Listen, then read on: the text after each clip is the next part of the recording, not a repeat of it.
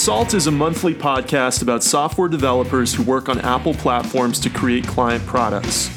Join us each month as we talk business, Swift, Objective-C, contracts, App Store, and all things Apple. I'm your host, David Kopec.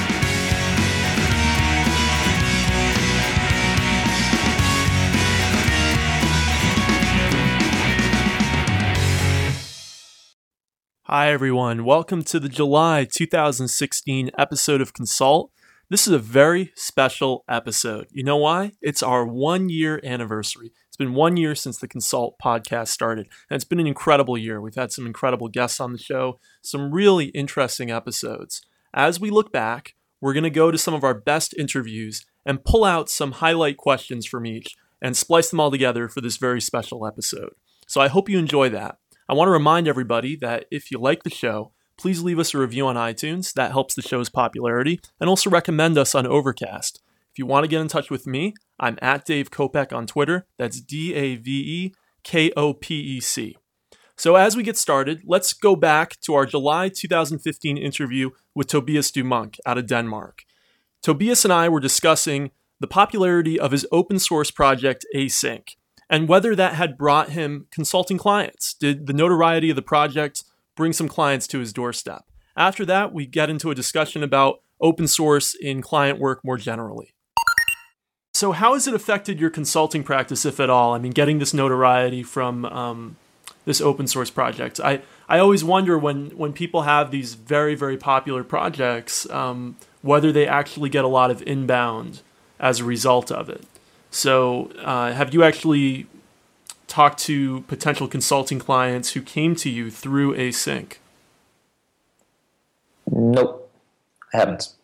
So I think this, so that's my experience, that there's no one outside the iOS community that would ever hear about Async or think that it would be interesting. And I don't know if they should. I think if I wanted to, I could use it for if I wanted to make blog posts, or if I wanted to become more known for doing iOS development in the iOS community. That is a way to get exposure. Right. You can definitely get exposure if you actually do a very good open source project. I think we've seen this time over and again that the people that we know in the iOS community that aren't just in the same city as ours. It's right. People who had an open source project of some kind. So it's a good way of people getting to know you, but not potential clients, I think, because they might. I think maybe you could get a job on it sometime where you get if someone searches for my name, then of course some of my references would be some work that I've done. And if that's a positive way and it reflects positively on me, then I would be more likely to get a project. But it's fairly indirect, I think, the way that works. Right, and that makes perfect sense. I mean, especially what you said at the beginning, that only people in the iOS community, which are not our clients, right? Our clients are the people hiring us, but they're not necessarily in our community. Are the ones that really know about these open source projects. And I've also had the same experience as far as what you're saying about more general employment and being Googled. I've actually I have some open source projects that are not very popular at all, but I've gotten employment inbounds, like recruiters emailing me because of them. And I found that surprising, but it makes sense that our potential clients are not going to be Googling for iOS projects, or if they do find them after they're thinking about working with us, they don't necessarily know what they're all about anyway. So, but have you been able to use it maybe as a selling point when talking to a potential new client? Hey, I have this very popular project that is somehow relevant to your project. I think I haven't had the need to sell myself using that. I think it could be something that you could profile yourself on. So I really like open source projects, and most of the time when I'm doing work for a client, I want it to be open source because usually what they do isn't something new. It's just they want to do it in a specific way, or they want to push things in a specific way. And I like the way that when you use open source frameworks for most of what you do. So of course you use Apple's frameworks for a lot of the app, but most of the rest of it is open source projects, a code from somewhere else, and you couldn't make the app as quickly as you did without using some other people's frameworks. And then I think it makes sense to kind of, I don't know if it's to pay tributes to the open source community, but if there's no reason for actually making things open source, then it should be open source by default when you do a project, I think. So I think in terms of pushing that to a client, it's easier when I have experience with open source from different points of view.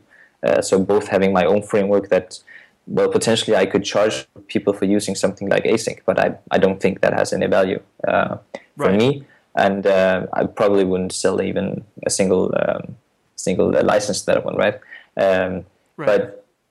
But so it's a way of saying, okay, I use open source, I open source my things, and when I join a project, I expect it to default to be open source, and then we can decide, okay, these things we don't want to be open source because it's, maybe it has something that the client wants to keep secret, but in the end, if open source is just default, then it's much easier for, let's say that you have the async framework, but how are people actually using it? What is the best practices? And I can go out now to GitHub and find other projects that uses async and see, okay, how are they using async? And then I can go back and actually improve on async.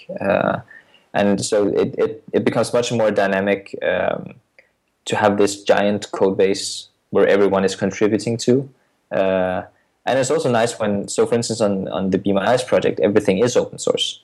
And then we had some technical issues with the backend and our servers. And we got some help from some very brilliant engineers at some other company, and they wanted to just contribute to the Be My Eyes project for free, and they could just get all the code from GitHub. So when we said that, they were set up in 5 minutes, and they had it running, and they could help us debug the issues that we had. So it's also that, I don't think the quality for a lot of software is actually the software itself, but more that the data it's using and how it's communicating with the user, and not the code itself is fairly. So as we talked about before, when you get code from a previous coder, then it's really difficult to use it for something valuable. You can use it for this specific project, but if you want to make something just a little bit different, it's most likely that it's better just to begin from scratch. Sometimes it's because the code is bad, but sometimes it's just the projects themselves are so specific to solve what they solve. And since we use all these different third-party frameworks, they are the ones that are interesting. And since they're already open source, then, so the value is combining the frameworks in a good way, and that's, there usually isn't that much value in the software itself. So have you had clients push back on this approach, on wanting to open source most of what you're working on with them? So have you had a client that says, I want this code to remain closed source after you've proposed to them that you want it to be open source? Yeah, I've had that. I've had a client who did, they wanted to make a new social network of some kind, and they wanted it to be much more private and much more secure. And of course, they didn't want to show how they were solving the security issues and privacy issues. So for them, it was very important that it was closed source. So sometimes it makes sense that you maybe if something is open source by default, doesn't mean that it has to be open source from the beginning, but that you are approaching it as if you were going to make it open source. Because it opens you up to using third-party frameworks in a different way. It opens you up to separating out parts of your code base to be a framework, because then others can use it, but you can also use it yourself. So you also separate the concern very nicely in the app, because you're making things frameworks instead of just having one big pool of code. So I think that's, mainly it should be about security concerns, privacy concerns, or something where, of course, if this project is something that no one has to know about, because you don't want to have any press coverage of it before you actually do something. Maybe it's a high-profile company you're doing it for, and then of course you shouldn't. If you're doing an app for Apple, I don't think you would be allowed to open source it from the get-go, right? In August 2015, on episode 3 of Consult, I spoke with well-known iOS and Mac programmer, blogger, and podcaster Manton Rees. Manton was at an interesting point in his career. He was transitioning from part-time indie to full-time indie, and part of that new revenue stream as a full-time indie was going to be consulting. So, looking at the big picture, what's been your biggest challenge so far in getting into iOS consulting? I think just getting better about estimating work. That's something I've always been bad at. All programmers are fairly bad at this, but just trying to stop myself when I give an estimate or I approve someone else's kind of best guess at what the project is going to take. I need to stop myself more when I realize that my estimate is assuming that everything is going perfectly fine. When I say this is going to take 2 months, that assumes that I'm working every day and I don't hit any bugs or snags or, APIs don't change or things don't break or, new crazy features and bugs, come up. And so I'm still not very good at that. I think I'm going to have to get quite a bit better at that so that I don't end up spending twice as many hours as I thought. Especially so the couple of things that I've been working on lately are like fixed price kind of projects. So it's like I'm not tracking my hours exactly. I kind of roughly know how much time I'm spending, but it's a flat cost. This is how much I'm being paid to work on this. This is basically the schedule. And that's great when everything goes smoothly, but when things go poorly, of course, you run into a big problem where you could put a lot more time into the project than you expected. Right, and that was actually going to be my next question for you, whether you're working on a fixed price basis or on an hourly basis. And I've seen consultants go both ways. I work on a fixed price basis, and I've had a lot of friends tell me that that's crazy, that how can I be doing that? And software development is too unpredictable to work that way. But I actually see a lot of other consultants also work on a fixed price basis. So I'd be very interested to hear your thoughts of why you started working on a fixed price basis. So, I think depending on the project, I think either can work, and not just the project, but also the team or the developer that's working on it. I am really bad about tracking hours. And in the past, I've done both. This client I mentioned that I was doing Mac software for starting years ago. At one time, I was tracking hours, and I found that I would really be underbilling because I wasn't tracking as precisely as I really needed to be. And I would feel bad if the hours were too much. Which I shouldn't, of course. I'm working, this amount, and I'm charging a fair rate. And but I just wasn't very good at it. And I feel like with a fixed price, first of all, I don't have to worry about that as much. Of course, you have other problems about underestimating the time it's going to take and whatnot. But I feel like it's a little easier also for the client because they know they are not going to be charged double if something goes wrong, but again, it's just the planning has to be better. And also, you have to be better about reacting to potential changes when the client says, oh, I really want this small change. And that small change actually is like a new feature that's going to require an extra 2 weeks, pushing back on that and saying, okay, we have to add money and time to the project to make this work. In the past, I've been really bad about saying, okay, that's just a little small thing. I'll just go ahead and do that. But those add up. Those couple small things here and there, and all of a sudden you're spending much more time than you thought. So that's something I just need to get better about. But in general, I like fixed. I feel it's a little less stressful for everyone, a little more predictable too. And if the project is done sooner, potentially you get maybe paid more than you would have otherwise. So it just depends on the project. So we talked about your biggest challenge. What's been the biggest joy of doing consulting? It's something surprising, actually. I haven't thought about this too much, but my first thought when you asked that question just now was getting better at programming. Because I've discovered there's nothing like starting projects and finishing them and then starting a new one and finishing them to get better at a lot of things that I really wasn't that great at before. And I say I've been programming the Mac for years and years and years, decades basically. I say I've been programming the iPhone for, a long time. But those are just a small number of apps over a long number of years. And I don't know, there's something about starting fresh that I feel like I'm improving. I feel like I'm a much better iPhone developer now than I was like a month or two ago even. It's like you start over, it's a fresh project.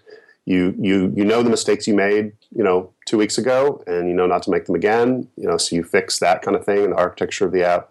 You're starting fresh a lot of time with new modern APIs, which is wonderful, being able to say, yeah, we're starting this new project. It's going to require iOS 8, and later only. That's really refreshing compared to an older app that I'm maintaining for a while and it still needs to work. Like one of my apps, Tweet Library, I think I still support back to iOS 5, and so there's a lot of old code in there that's just, it's not fun to work on. Right. It's not fun to maintain that stuff. And it's also investing time in an old API that's been deprecated for 2 years or something. It's not wasted time, but it's almost wasted time because it's not a skill set that you can take forward to new projects as easily. In episode 4, I had the privilege of talking with industry veteran and noted consultant Marcus Zara. Marcus and I discussed what it means to be a part of the iOS community and also some thoughts on the quality of software and how it's been degrading over the past few years. You're also a very well-known conference speaker, and I also noticed you have a very high karma rating on Stack Overflow.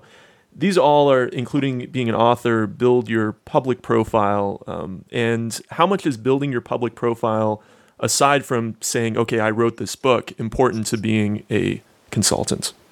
To me, that kind of goes to karma. I find that the more I give to a community, the more I get back from the community. So I can't put a number or a dollar figure on it. I just know that the more I help this community, the more that it helps me in return.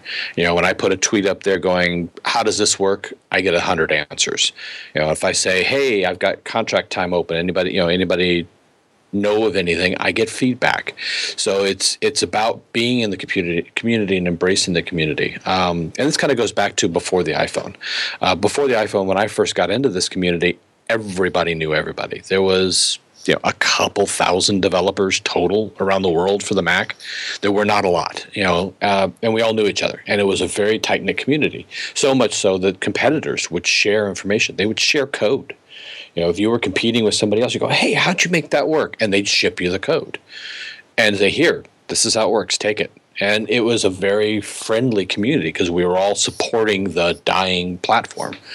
And that I've just carried on with that, and a lot of others have carried on with that, even into the iPhone, where it's not thousands, it's millions of developers, but there's still the people who are giving to the community, who are trying to help it out, and it kind of comes back to you. So every morning with my coffee, I try to answer 3 Stack Overflow questions. I don't always succeed every morning, but that's the goal, and try to at least answer them, review them, upvote them. Give some feedback there to the community. If I see something that's beyond a Stack Overflow question, I jot it down and say, okay, I need to write an article on this. And I'll write, and then I write articles and publish those out there. And it's all about giving that to the community. The same thing with conferences. Go in there and it's like, okay, let me help, let me educate so that we can all write better software. Sorry, go ahead. I would say, because the software is kind of on a decline right now. And we want to try to get that quality back up. Can you speak more about that? You feel software is on a decline right now. Certainly people have been criticizing Apple's quality the last couple of years in the realm of software, but you feel more generally that software development has been on a bit of a downward trend? It definitely has. I have a myopic view where I don't look at the pretty pictures. I'm a data guy. I'm a network guy. I'm a very much of the back of the cabinet kind of guy. And that's the stuff that is like needles in my eyes when it's not working right. So I see that in pretty much every app that touches the network is not doing it as well as it could be doing it. Everybody's so focused on how pretty is the app, how amazing is the user experience, and forgetting that the networking is a crucial part of the networking of the experience. So the storyboards are beautiful and the pictures are beautiful, and when you go to use the app while you're in an elevator in the middle of Manhattan, it's a terrible experience. But nobody codes for that, and I do loop Apple in there with this. Everybody's got this problem, and it can be so much better. We can do better than this, but we have to focus on that back end side, focus on it as part of the overall whole of the app, and convince management and the people who write the checks that yes, you can't see this, you can't touch it, but when we get it wrong, everybody's going to know it. So we need to invest the time and energy to get it right. And what can we do as a community to improve the getting that message out to everybody? How can we get that message out to the entire iOS development community? I wish I had an answer for that. I try at every conference to talk about it. I'm actually writing a talk for next year about the subject more in depth, and how that I feel that we're in the third computer age, and it started a few years ago. I'm not exactly sure how to get the best message out there. I wish that Apple would do more, but I don't know how they would do more. Perhaps leading by example would be a good way to do it. I think their consumer-facing apps suffer the same problem that everybody else does. As developers, we need to be testing in low to zero bandwidth locations. Mm-hmm. That's a big one. That's the easiest one in the world. Turn on network latency and watch your app fall apart. Fix that. We as developers need to learn that the networking side, the persistence side, is something that needs to be considered during the design. It's not something that we think about at the 11th hour before we ship the app. It's not part of performance tuning. It's part of app design. And that's something that not a lot of people seem to buy into. They think that, I'll build the app, and then I'll tune it, and that's how I'll make the networking better. No, we've already failed at that point. We have to build it as part of the app's design and take into consideration going, okay, what happens on this screen if the network goes away? That question's rarely being asked during design time. Right. Well, I will say, as a counterpoint, I build a lot of prototypes for very, very early stage apps. And sometimes the amount of effort that would go into putting a local cache, a local persistence, is just not worth it for the prototype. You just want to show a MVP that works, that isn't this, and this probably sounds awful to you, but at the same time, what happens is we don't intend those prototypes to be industrial strength versions that are going to launch for thousands of users, and then the client doesn't want to necessarily spend more money on doing it the right way. But with the initial budget that you had, that's what you could get built in a reasonable amount of time. The syncing issues around using something like Core Data as a backend can be immense. Let's say I worked on a project where I took over from a developer who was using Parse on the backend and Core Data as the local cache. And the syncing issues between the two were horrendous. So how do you get around when you're working on a prototype? Is it worth dealing with those syncing issues? Yes. So to back up to that, we as engineers, as a community, need to get over the fact that prototypes are going to production. It's been doing that for my entire life, mm-hmm. and I'm fairly old, so this is not a new concept. This happens, and it will always happen. It'll continue to happen. So we need to accept that our prototypes need to be industrial grade. Mm. It sucks, yes, but on the other side of it is, if we're consultants and we're going from project to project to project, and we're starting over again, by the third or fourth time you do it, it's going to be fast. You're not going to be sitting there going, okay, now how do I build a context again? How do I build the core data stack? No, you're going to be able to bang that stuff out. And if you build good design, it's kind of where my massive view controllers article on my website came from. Yes. Is if we build it from the beginning with the caching in place, it's not that much more code. It's a tiny amount more code in the beginning. And our app's built right, and our prototype's built right. So when they say this prototype's great, ship it, we don't go, oh crap. We go, yeah, it'll hold up, and we can build it right. It's not whether you're using Core Data or something else. Core Data just happens to be my hammer. It's not that hard. Specifically with core data, everybody's got this belief that it's this incredibly verbose, complex thing that's unmanageable, but it's not. To stand up core data, you can do it in 6 lines of code. I actually threw down that challenge. I said it was 5. I was wrong. It was 6. We can use core data with a very tiny amount of code. Yes, it has a lot of complexity. It has a lot of features in it, but we don't need them for our prototype. We need them when we're on version 4. Great, and they're there. They're available. So build our prototype. Let's use core data as the cache. Let's make sure that our views feed from the cache. Let's make sure our networking code feeds into the cache. And we're probably 2 more hours, maybe 3 more hours into the project than we would have been if we had just used, I don't know, AF networking or whatever the current trend is. Right. It's not that much more. We're losing a day, let's say, at the worst case, including testing and QA and all this stuff. It's an additional day.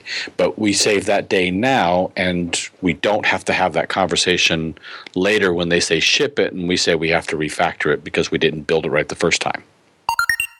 In episode 5, I spoke with Michael Fellows about building his consultancy, Broadway Labs, and his lead generation service, Broadway Leads. In this clip, we discuss his presentation, Filling Your Freelance Pipeline, with some great tips for new consultants. Before we get into that, I read a presentation you gave called Filling Your Freelance Pipeline. There were a few interesting points in it that I just wanted to get your take on. I got your take on them already, but I want to get some more color from you about. One thing you mentioned is that it always adds a lot of value to send out a proposal, even if it seems like the project might not happen. Can you expand on that a little bit? Yeah, it's like 48% you're more likely to sign a client if you send them a proposal. So doing that one simple thing gets them serious, right? A lot of people talk, and kind of maybe don't send out something formal because they might not be sure that there's a deal there. Always let the client decide if there's a deal there or not. You don't need to be the person that decides, hey, I don't think he's interested. So by sending a proposal, it shows you're serious, you're ready to go. It gives them a detailed breakdown of the project and then how much it's going to cost. So that makes somebody much more likely to buy from you. You also talked about the difference between local leads and remote leads, and you talked about a couple strategies for finding local leads. We're not yet at the part of our discussion where we talk about Broadway leads, but I assume that Broadway leads is about remote leads and not local leads, right? Correct. So you talk about your strategies for finding local leads. You mentioned meetup.com as a great resource. How should developers go about, or consultants go about, finding local businesses that want to build apps? Yeah, so step one, if you're not in with your local developer community, you're doing it wrong. So if you're an iOS developer, you should be looking for a Cocoa Heads. You should be looking for any iOS developer meetup you can go to in your city. And if there's not one, you should create one. Because getting to know the community is really going to help you when, somebody has too much work and has a little bit of overflow, you can pick that up and vice versa. And that's how you build, real working relationships and long-term business relationships with people. As far as getting to know local businesses, going to marketing meetups, entrepreneur meetups, because that's where you're going to find people that, either have an existing business and have technical problems that they want solved, or, they have an idea for a technical product and they don't have the expertise to put it into play. So that's going to be a huge win there. And also getting into remote, right?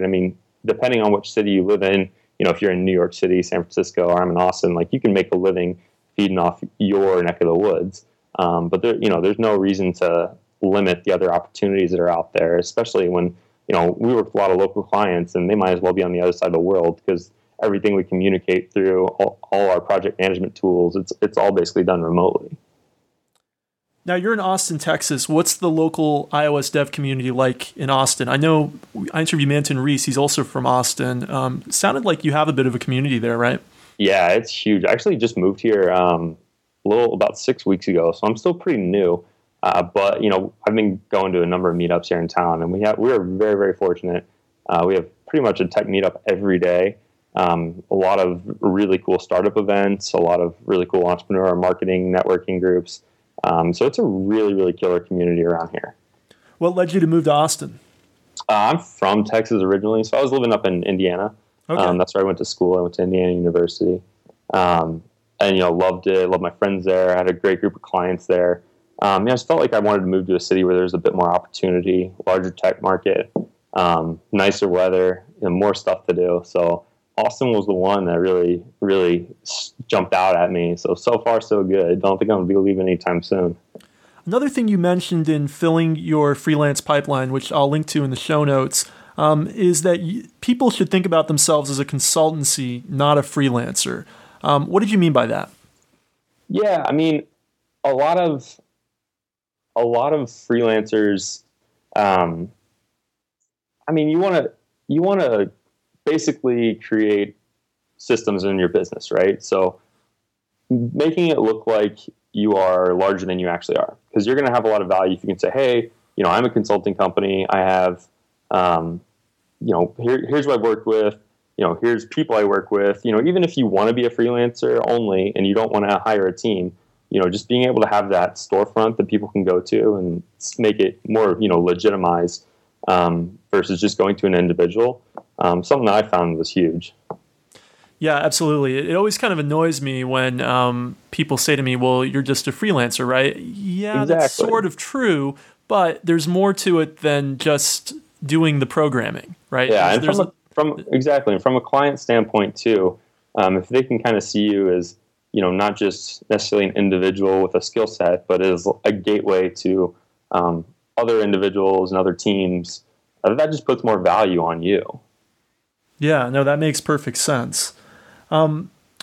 Is there anything that the average consultant or freelancer, whatever term we want to use, doesn't know about their own business that you come across commonly? Because you interact with so many through lead generation. So is there something that the average ILS consultant, let's say, doesn't know about their own business?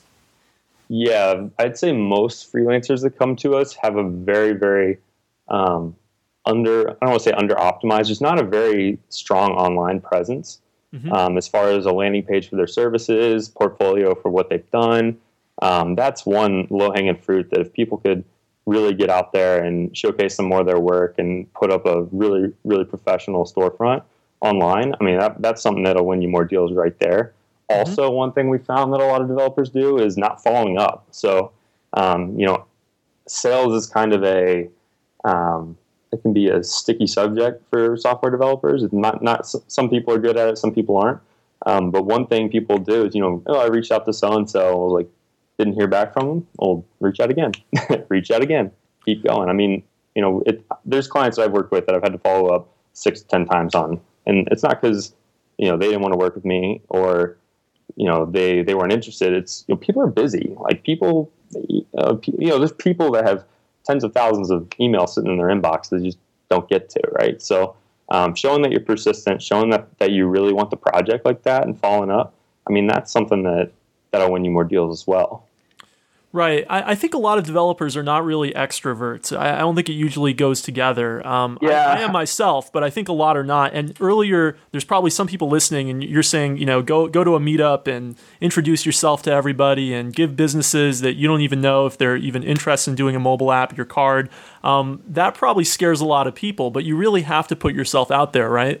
Well, that's why I like saying, you're not a freelancer, you're a consultancy, because if you really want to be a freelancer and really want to be a successful freelancer, you have to run your operation like a business. You can't be scared to go out and do the marketing and meet people and do what it takes to really grow your business. But I agree. I mean, I think there's a lot of developers too that are I'm great with people. I mean, some of my best friends are software developers, but I think you're right. For them, there's certainly, it comes with sitting in front of a computer for most of the day, right? Like you're going to, more introverted people are going to naturally be more attracted to that. But really breaking that mold and getting out there and meeting people is really what's going to set you apart. Episode 8 with Brandon Trebetowski is really one that's worth going back and listening to if you're building your consultancy like he did from a single person to a sizable team. Brandon talks about hiring and what it's like to be based in New Mexico and work remotely with a lot of his team instead of being in Silicon Valley or New York. But in the following clip, we talk about 2 posts from Brandon's blog, which I think you'll find interesting for how blunt and relevant they are to many client conversations that we have. I want to talk about a couple posts from your blog, and you write a blog that's actually about consulting, very, very relevant to this podcast.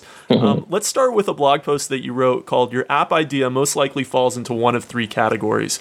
Could you tell us a little bit about what those three categories are and why having an app in one of those three categories is probably not the best thing in the world? Yeah, absolutely.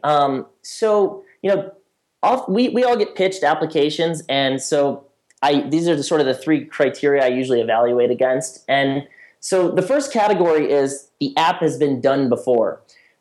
This wasn't the case early on in the App Store market, but now with millions and millions of applications, most likely the app has been done before. So I'm talking, the Instagram clones, the Uber for X, etc. And so really, when I present this to a client and they sort of fall into this category, the real way for them to be successful is how are you going to innovate on this particular idea? Second category things fall into is the app idea is just too niche. So, for some reason, someone hasn't built it before, and there's most likely a reason. It's, it might be just some joke between you and your buddies or something like that the rest of the world doesn't get. Who knows? Sure. And then finally, there's a reason the app doesn't exist. So I sort of mentioned this in the post that, I get pitched the idea of mapping out a grocery store all the time, almost as much as the Instagram thing. I said that, my dentist was pitching it to me while he's doing my teeth one day. Yeah. And so there's a technical reason that doesn't exist. And it's because it would be too cumbersome to integrate with their archaic inventory management system. You'd have to get them on board. It would require a lot of capital. Grocery stores change their layout frequently, et cetera, et cetera. And so those are sort of the three main categories. The last one is pretty broad, right? That third category, there's a reason why the app doesn't exist. There could be so many reasons, and somebody without a technical background might not be able to pick up on them, right? And how do you tell the client that their idea is basically a bad idea for one of these three reasons, especially that third one that they might not really comprehend fully? How do you break the news to them? Well, I oftentimes I just feel it's best to be upfront with them. And, I've had clients thank me for being open and honest. And sometimes, I'll tell them, if you don't believe me, I'll refer them out and I'll say, hey, you're welcome to go talk to these folks. If you can get it built by them and it's maybe something I'm overlooking, please go and do it. I use the Crew service sometimes. And sure. Yeah, I'm a part of Crew. I'll send them to Crew. Just because, if for some reason maybe either it's just a technical hurdle I can't solve. And so I would be happy to give someone else the business if they can.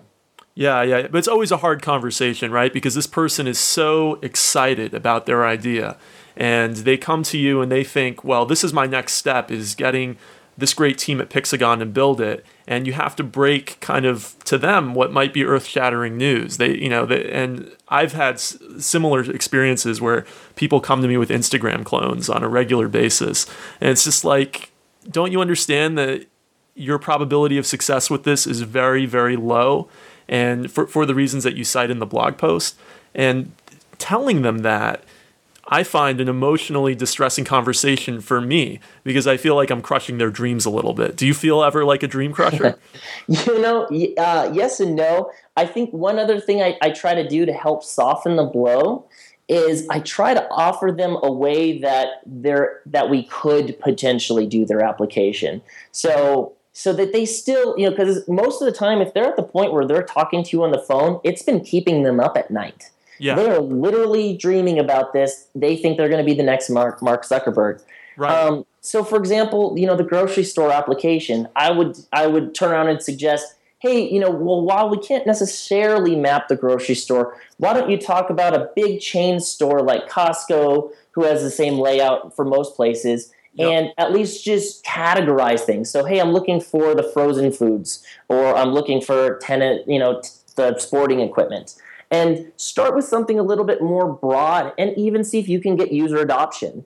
And so oftentimes they're very open to some of these sort of suggestions that I've had. And I've even had clients who have sort of changed their tune a little bit, and then I've eventually taken on their work.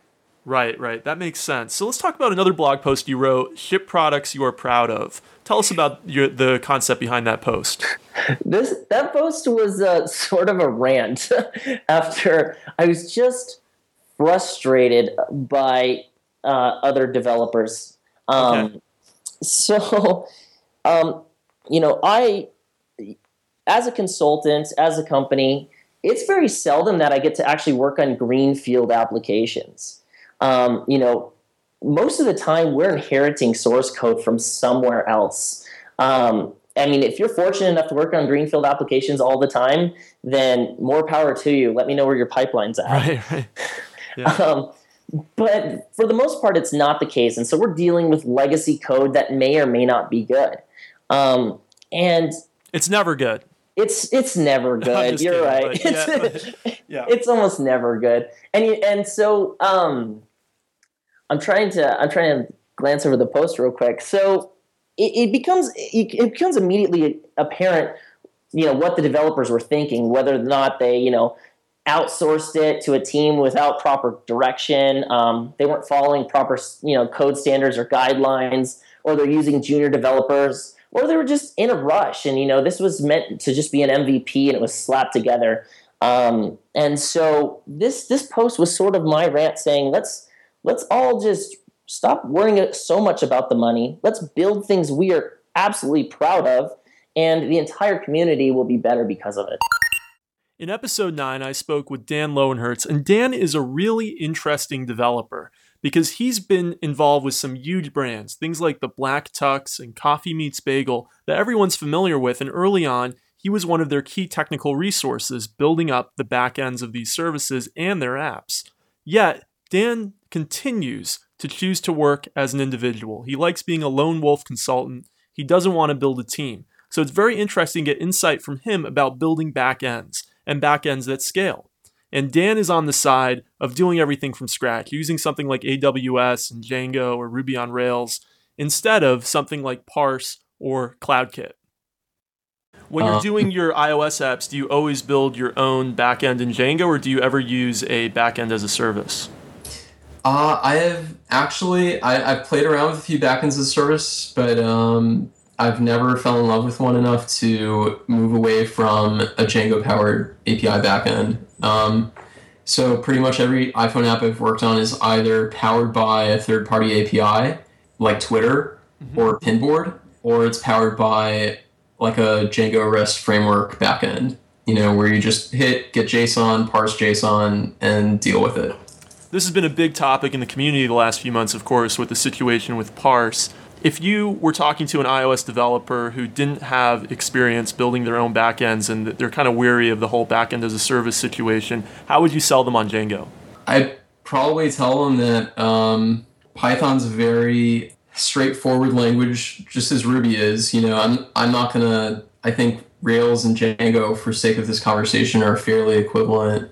Both are very easy to understand, very easy to parse, and I think coming from a developer point of view, it's very easy to get up and running.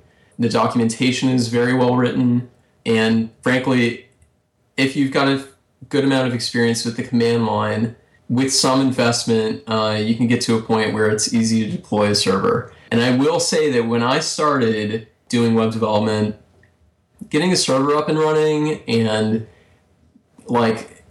running Django in production was a huge hassle. But things have really matured, and it's really not as bad as it might seem. And there's a huge bias component here, which is that I'm very comfortable with it. So I don't want to make it seem like it's super easy to everybody. I'm just very used to it. So getting the first server up is one thing, but what about when you're working on one of these apps that turns out into a rocket ship, like the ones we've talked about earlier? How do you go and scale that back end? Is that something you'll handle yourself, or will you bring in somebody else to do the, let's say, the DevOps side of things? How do you go doing the scaling?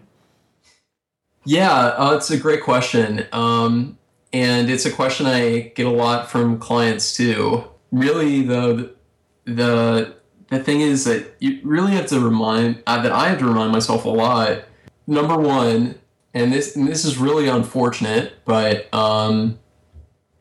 most startups will never need to go past one server, and it's something that no one really ever talks about, I think, but it's server hardware has gotten to a point where if you can serve like a couple of requests a second, you're probably golden. Like, I don't want to do the math. I mean, I could do the math in my head. A couple of requests a second, say 60 seconds in a minute. That's 300 times an hour. Like, you get up into the tens of thousands just by changing that variable by a couple hits a second. And if you can serve, like 10,000 people a day, 30 days in a month, that's 300,000 uniques or 300,000 requests. If you can do that, like, a third of a million, that's not too bad. Now, when it gets to the real intense scaling thing, like really shooting up, you do reach a point at which you ask yourself, is it worth it to build a scaling infrastructure, something like Netflix does or has, that auto scales based on the time of day and how many people are using it? Now, when you're at the scale of like a big company like that, it's a totally different territory than like, okay, so we've hit our first 100,000 users, now we need our first 200,000. Honestly, for most of those situations, I just ramp up another server.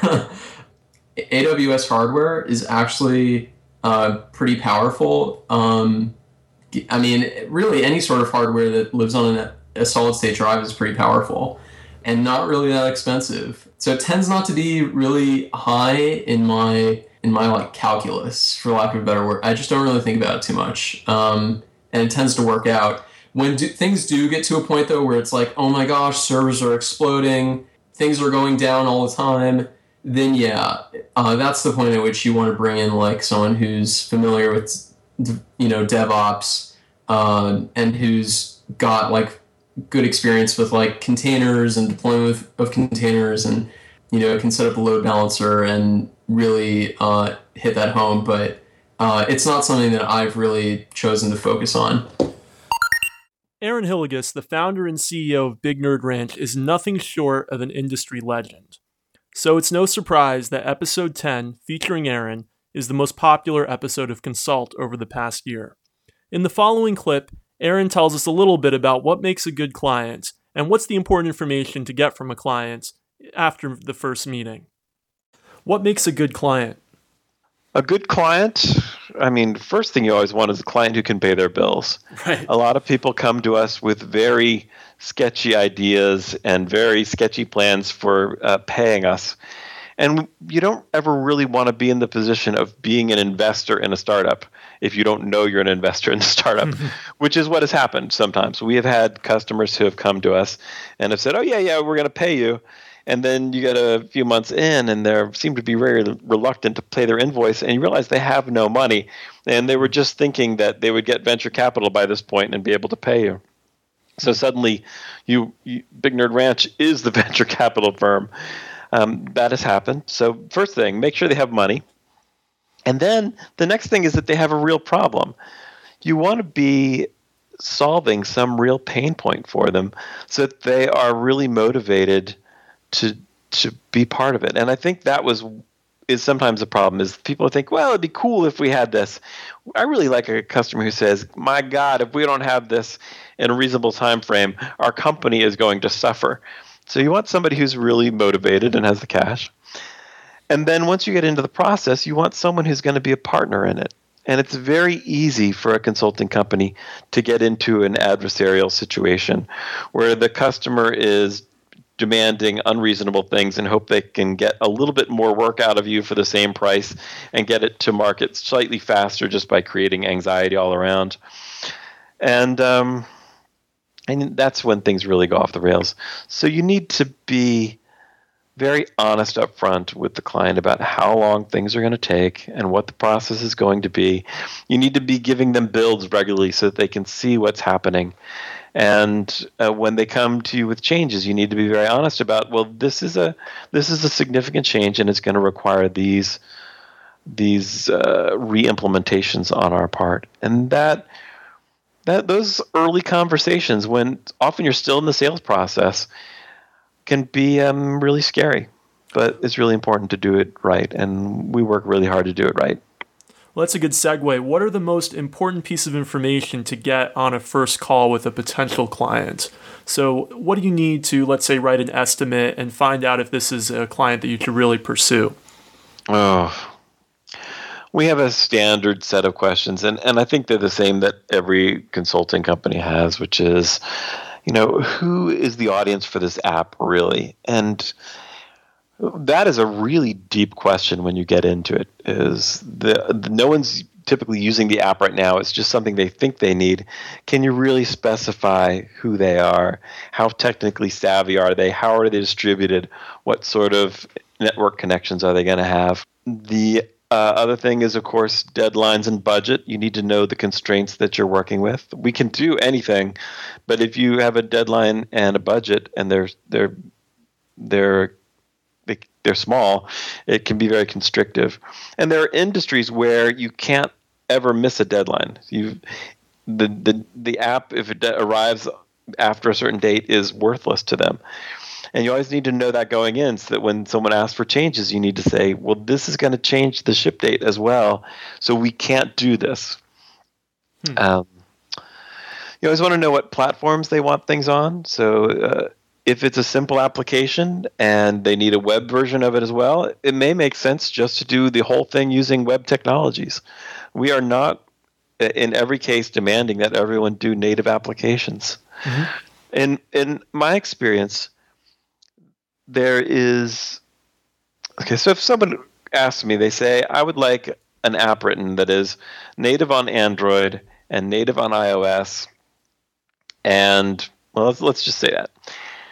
And they say it's just got to be sort of a decent, form-filling application. And they come to me and I say, well, that's great. That's going to cost you, let's make up a number, $50,000. Mm-hmm. And they say, super.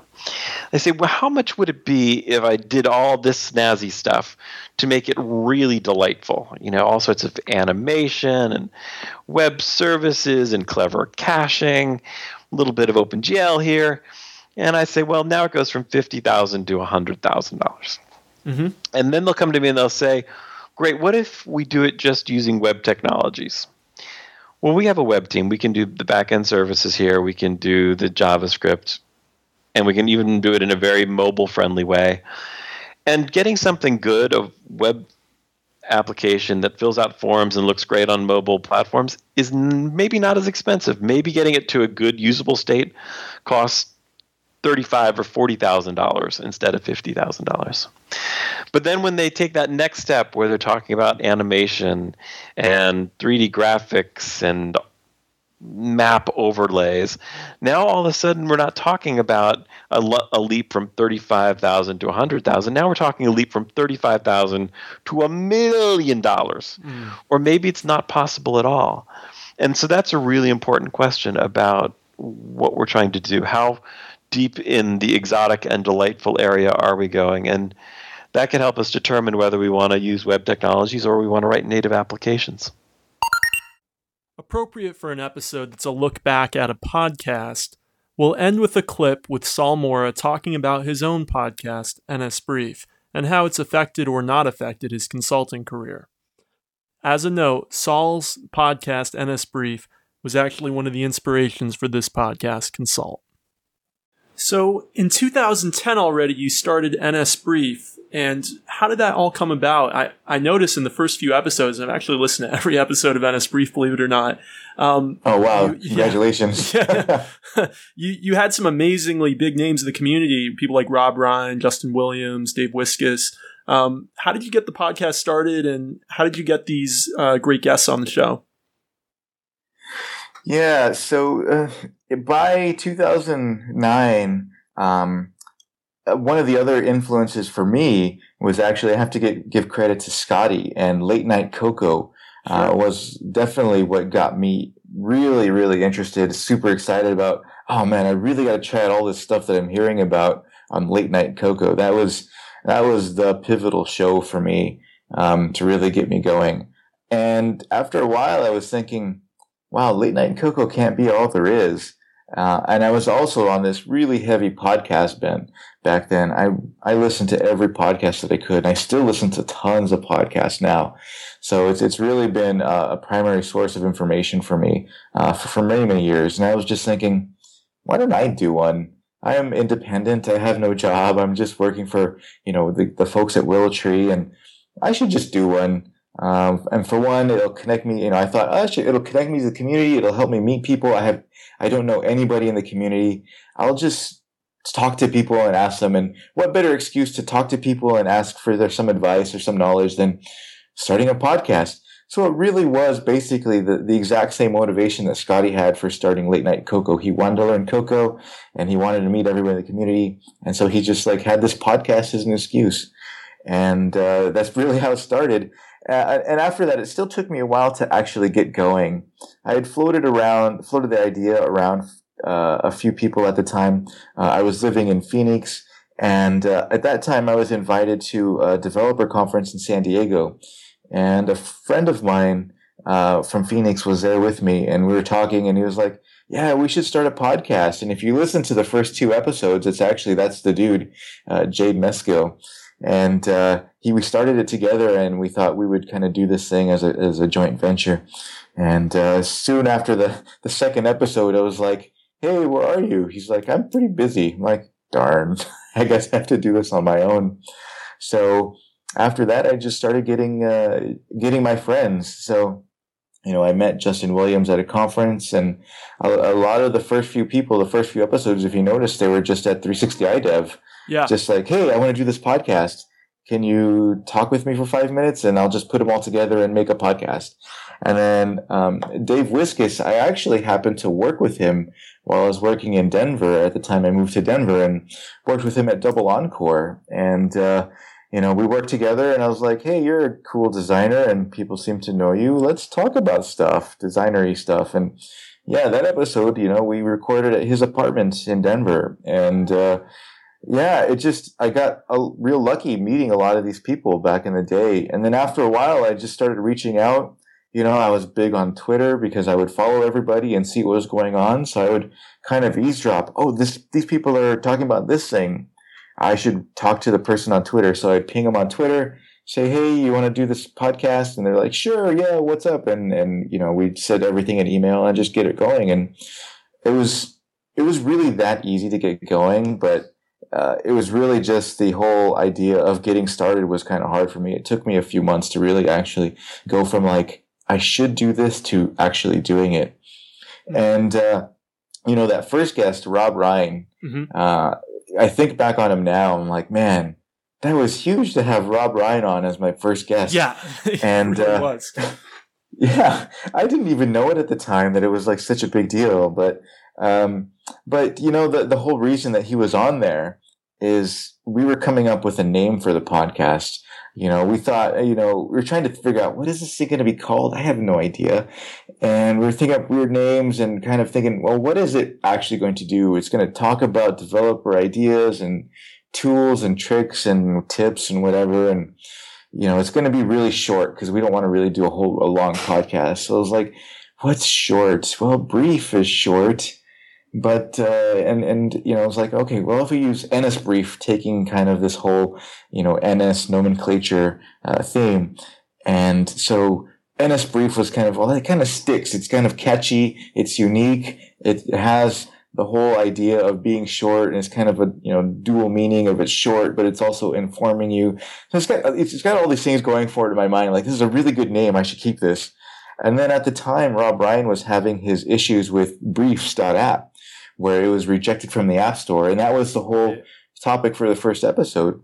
So the whole reason that he was the first guest was that I had this name, NS Brief, and I thought, this is too close to Briefs.app.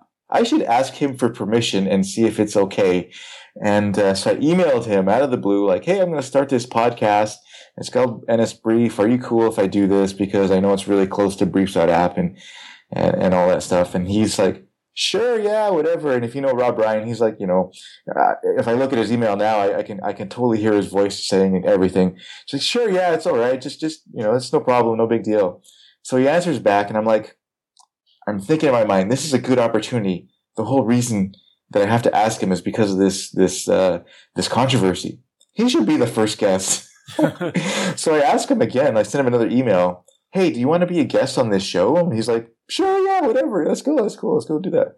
So that was it. It was really that simple. I'm like, wow, this is awesome. I can just ask people to be on the show and they'll answer and say, yes, this is awesome. Yeah. I've So, noticed yeah, that and with that's- Consult. Yeah, so sometimes you send an email and you get a very positive response, and it's amazing to be able to pick the brains of other people who are so notable in the industry. How has that helped you, if at all, with your consulting career? Well, honestly, with consulting, it's helped almost nil. Okay, fair enough. After I went into more consulting, I thought, yeah, this would really help be more of an advertising vehicle and just kind of get my name out there. But it turns out clients don't listen to developer kind of stuff so That's often, right, so it didn't really. Yeah, it didn't help in that regard so often. But it did make a name for myself in the developer community. So later on, when I started to meet more and more people, I think people knew and understood some of my background, some of my expertise and experience. And eventually, when I started doing more, I guess, third-party consulting, I'm not even sure what that is, if that's the official name or not. But when I would consult for consultants, it would be a lot more helpful. I had name recognition with them. So in that regard, maybe it did help a little bit, but it's helped more later on, actually. Maybe we'll get into that in a bit. But as far as pure consulting, the developer podcast didn't really help so much. Thank you for listening to this very special anniversary episode of Consult. I hope you enjoyed the last hour of clips from some very special interviews with some very special developers. If you want to reach me, get me on Twitter at Dave Kopec. I'm DaveKopec. And as a reminder, please leave us reviews on iTunes and recommend us on Overcast. We'll see you next month.